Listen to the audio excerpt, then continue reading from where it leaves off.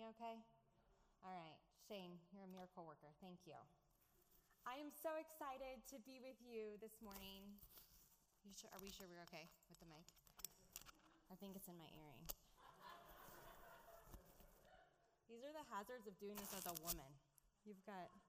I've got this in my earring. All right, here we go.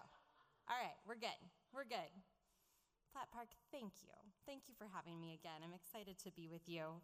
We find ourselves in the season of Eastertide, which is this joyful feasting time in between when we celebrate Jesus' resurrection and the coming of the Holy Spirit at Pentecost. And during this time, the lectionary takes us through this journey, exploring what it means to be a people who are defined by the presence and the action of the risen Christ, what it means to be Christians. And today we're focusing on how, as Christians, we're invited to make our home in God.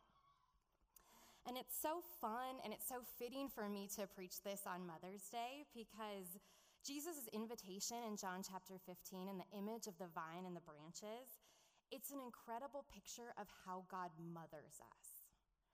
And we know that from Genesis that God's not male or female, and we know that God creates both male and female in God's image. But the references to God as a father, to God's strength, to God's provision, to God's protection of us, those are pretty overt in Scripture.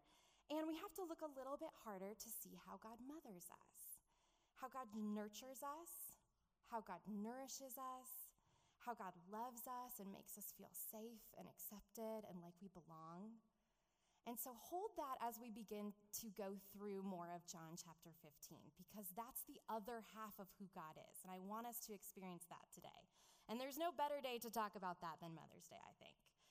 So we're continuing where Charlie left us off last week. And if you haven't listened to his sermon on abiding in Christ, that early part of John chapter 15, do. He gives a really practical and beautiful example of what it means to abide, and that Jesus' central command here in John chapter 15 is not to go out and bear fruit, to go do all these great things for the kingdom.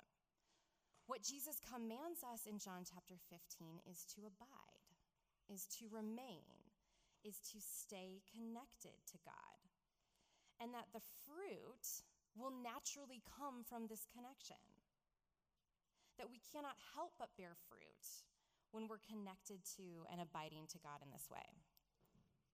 So come with me now to John chapter 15. We're starting in verses 9 and 10, and Jesus summarizes this teaching to his disciples. He says, "As the Father has loved me, so have I loved you.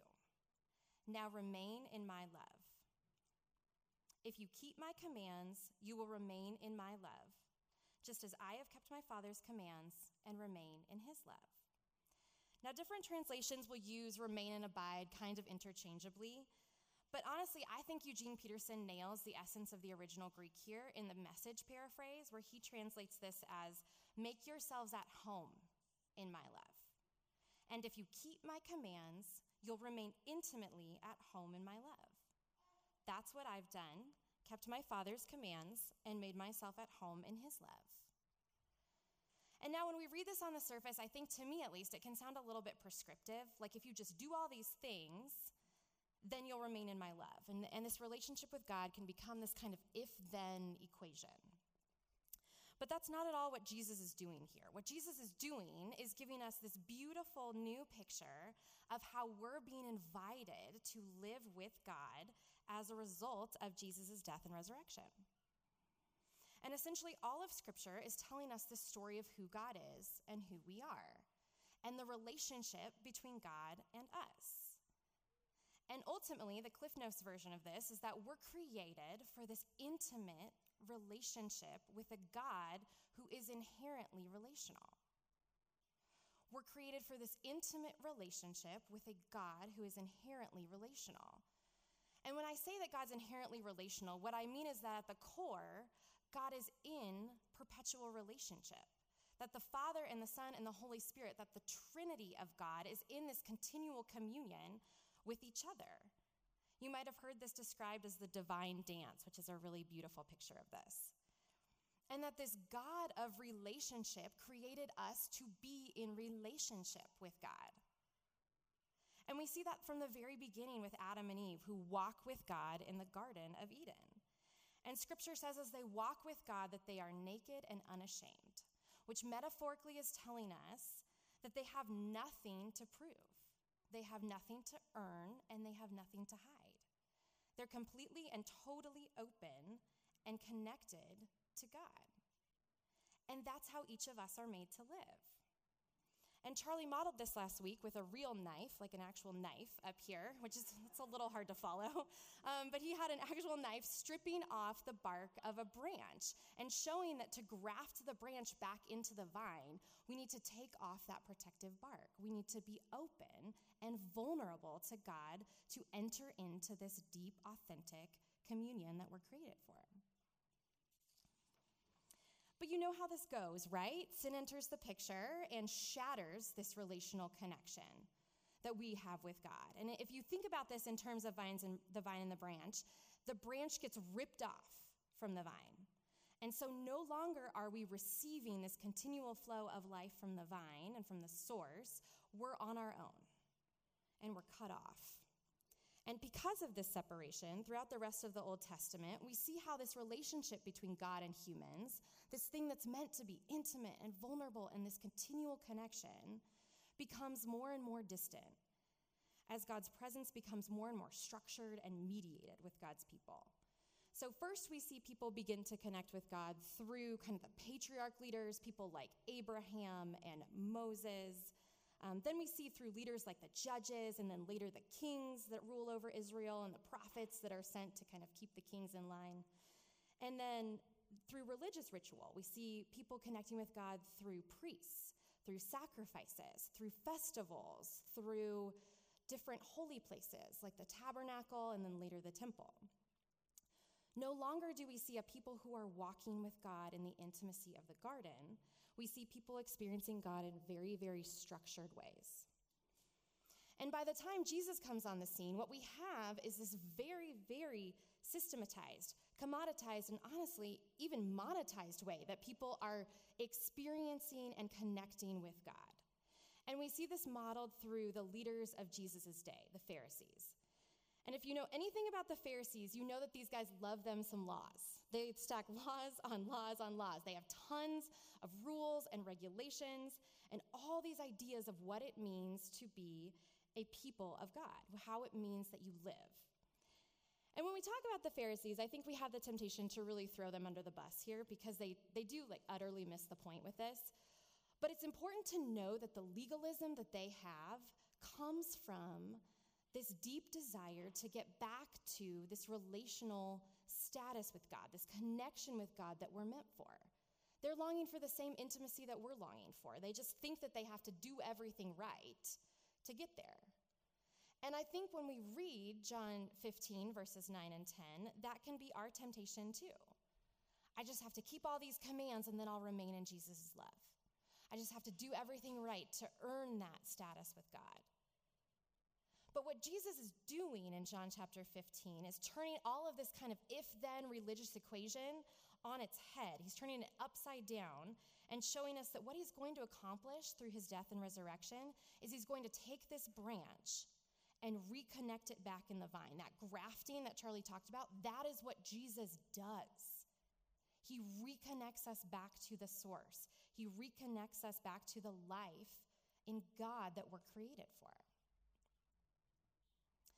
And Jesus explaining this in verses 9 and 10 in the context of his own relationship with the Father, when he says, I've loved you the way the Father has loved me. Make yourselves at home in my love. That's what I've done, kept my Father's commands and made myself at home in his love. It's not just a nice way that he's using to illustrate this point. He's saying this because what Jesus is doing in grafting us back in is inviting us into the same love that flows between the Father and the Son and the Spirit. He's inviting us into this same communion that characterizes the Trinity.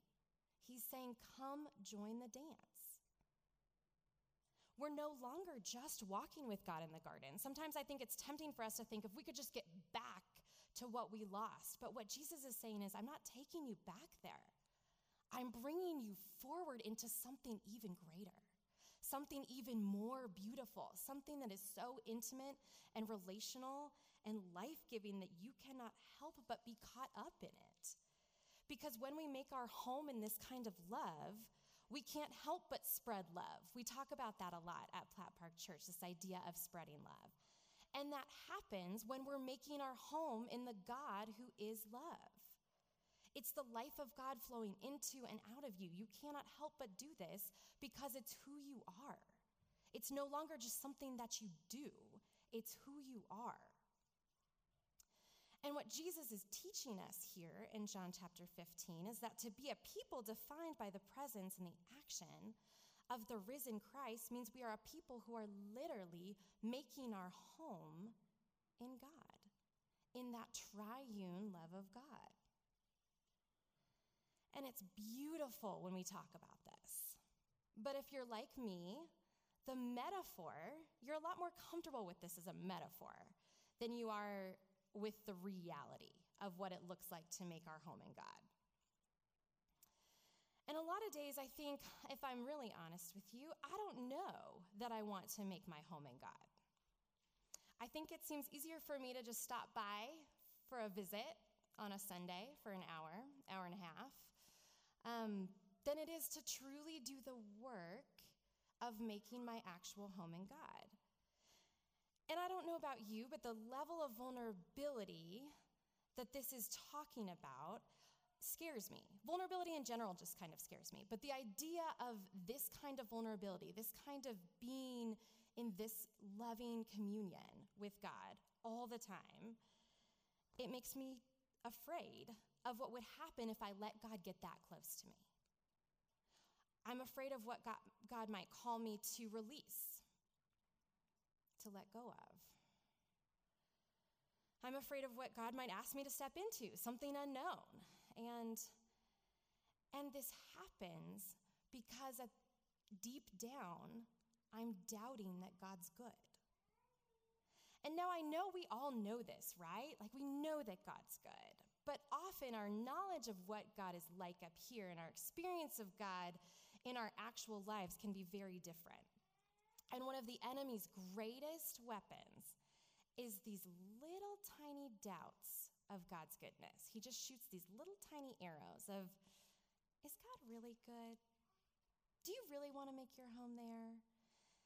And Satan's very, very cunning. Make no mistake that the enemy is very cunning, but he's not super creative. Like this has been Satan's game from day one.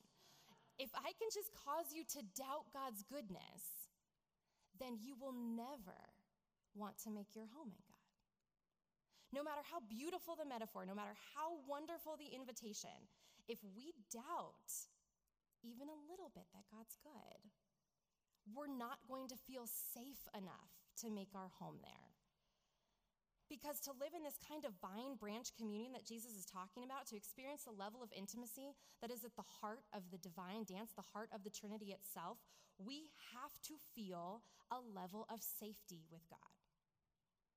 Because home, to make your home in something, it's a safe place. Home is a place that you feel safe.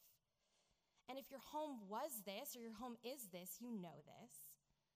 And if your home wasn't this or it isn't this, you know this even more. For us to feel accepted and loved and at home, we have to feel safe. And I think so many of us are walking around with this question, whether we articulate it or not, of whether God's safe enough to truly make our home in. And so we keep God at this distance because we don't know. And instead of living these abundant, fruitful lives at home in the triune love of God, we live in this exhausting existential tension of being created for this intimate communion and yet pushing the very thing that will satisfy our souls away because what we know about God in our heads doesn't match how we experience God in our hearts. And we know God's good, but we might experience God as harsh. And we know that God's near to us and wanting to be in communion with us, but God feels really distant. And we know that God is kind and for us, but we might be experiencing God as mean or even cruel. And along the way, it's so easy for us to pick up these destructive messages that distort our view of God. Things like, God loves me in spite of who I am. Or God loves me, but God doesn't actually like me. Anybody hear that one? Or God doesn't care about me personally. Like this is just some kind of like big picture. It's almost like a stimulus check that Jesus like deposited in my bank account, but it's not really about me. Like I'm just kind of like this ambiguous thing to God. It's not a personal relationship that God wants to have with me, even though I hear that and I believe that, I think, but I don't experience God like that. And I think we forget what Jesus goes on to say in verse 11. So all this talk about abiding and vines and branches that he's done in John chapter 15 culminates in this next verse, verse 11. He says, I have said these things to you so that my joy may be in you and your joy may be complete. I have said these things to you so that my joy may be in you and that your joy may be complete. Now be honest with yourself for a minute. I'm not going to do a show of hands because this is a safe place. But when you hear about life with God, is the first word that comes to your mind joy? This is about joy. I have told these things so that my joy may be in you and that your joy might be complete. It's not just about like a little joy. It's so that your joy may be complete. I think about Jesus' first miracle, turning water into wine, and the fact that Jesus turns water into good wine. He just like doesn't turn it into wine. He turns it into good wine. I'm a God of joy. Is this how you experience God? That if God asked you to release something, to let go of something, or to step into something and take it up that was unknown and felt scary to you, you would think, you know what? Maybe this is for my joy. Maybe this is for me to receive more of who God is, even though I can't see that right now.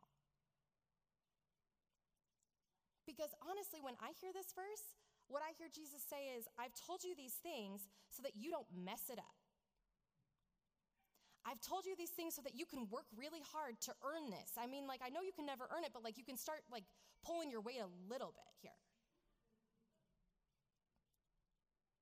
And how we hear verses like this is actually a great indicator. It's a great invitation for us to pay attention to how we're actually experiencing God. If you hear a harsh voice in this, if it feels like Jesus is annoyed with you, pay attention to that. Because what this is a kind, inviting invitation and reminder of who God is and what God is calling us into. Because what's true is that God is inviting us to make our home in a God who is joyful and loving and peaceful and patient and kind and gentle and good and all of those fruits of the Spirit that Paul talks about in Galatians. It's not a coincidence that Paul uses that metaphor here. He's picking up this theme that Jesus is laying down here, saying that this is who God is, that the fruit is what flows out of who God is. And that's the life that we're being invited into, this life that is good, this God that is kind, this home that is safe. And this is how we fight those little darts of doubt that the enemy likes to just to shoot at us all day long.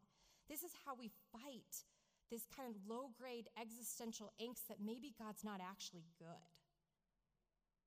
This is how we learn to abide in the vine. We experience God as God actually is. And that's what I want you to take into your conversation with God this week. I want you to honestly ask, God, how am I experiencing you right now? You know what's up here. You know you could tell me the right answers all day long. But how am I actually experiencing God right now in my heart? Because the authentic connection, the relational connection, that vine branch connection, it is here. So I want you to ask God, how am I honestly experiencing you right now?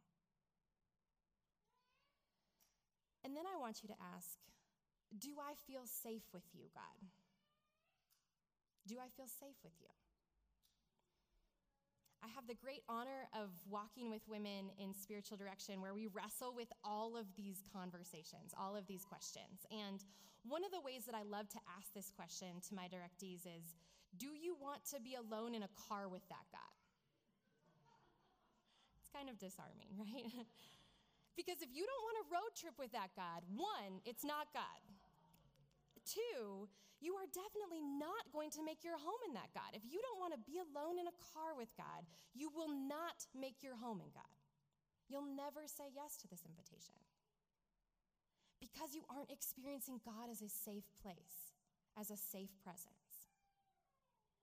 And when I say safety, I don't mean that God is going to do all the things that you would do if you were God, or God's going to do all the things that you want God to do, or that you'll never have suffering. Jesus goes on in the very next chapter, John 16, to say, in this world you will have trouble.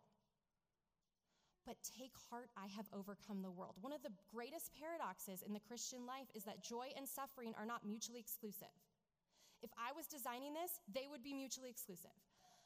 But that's not how it is with God.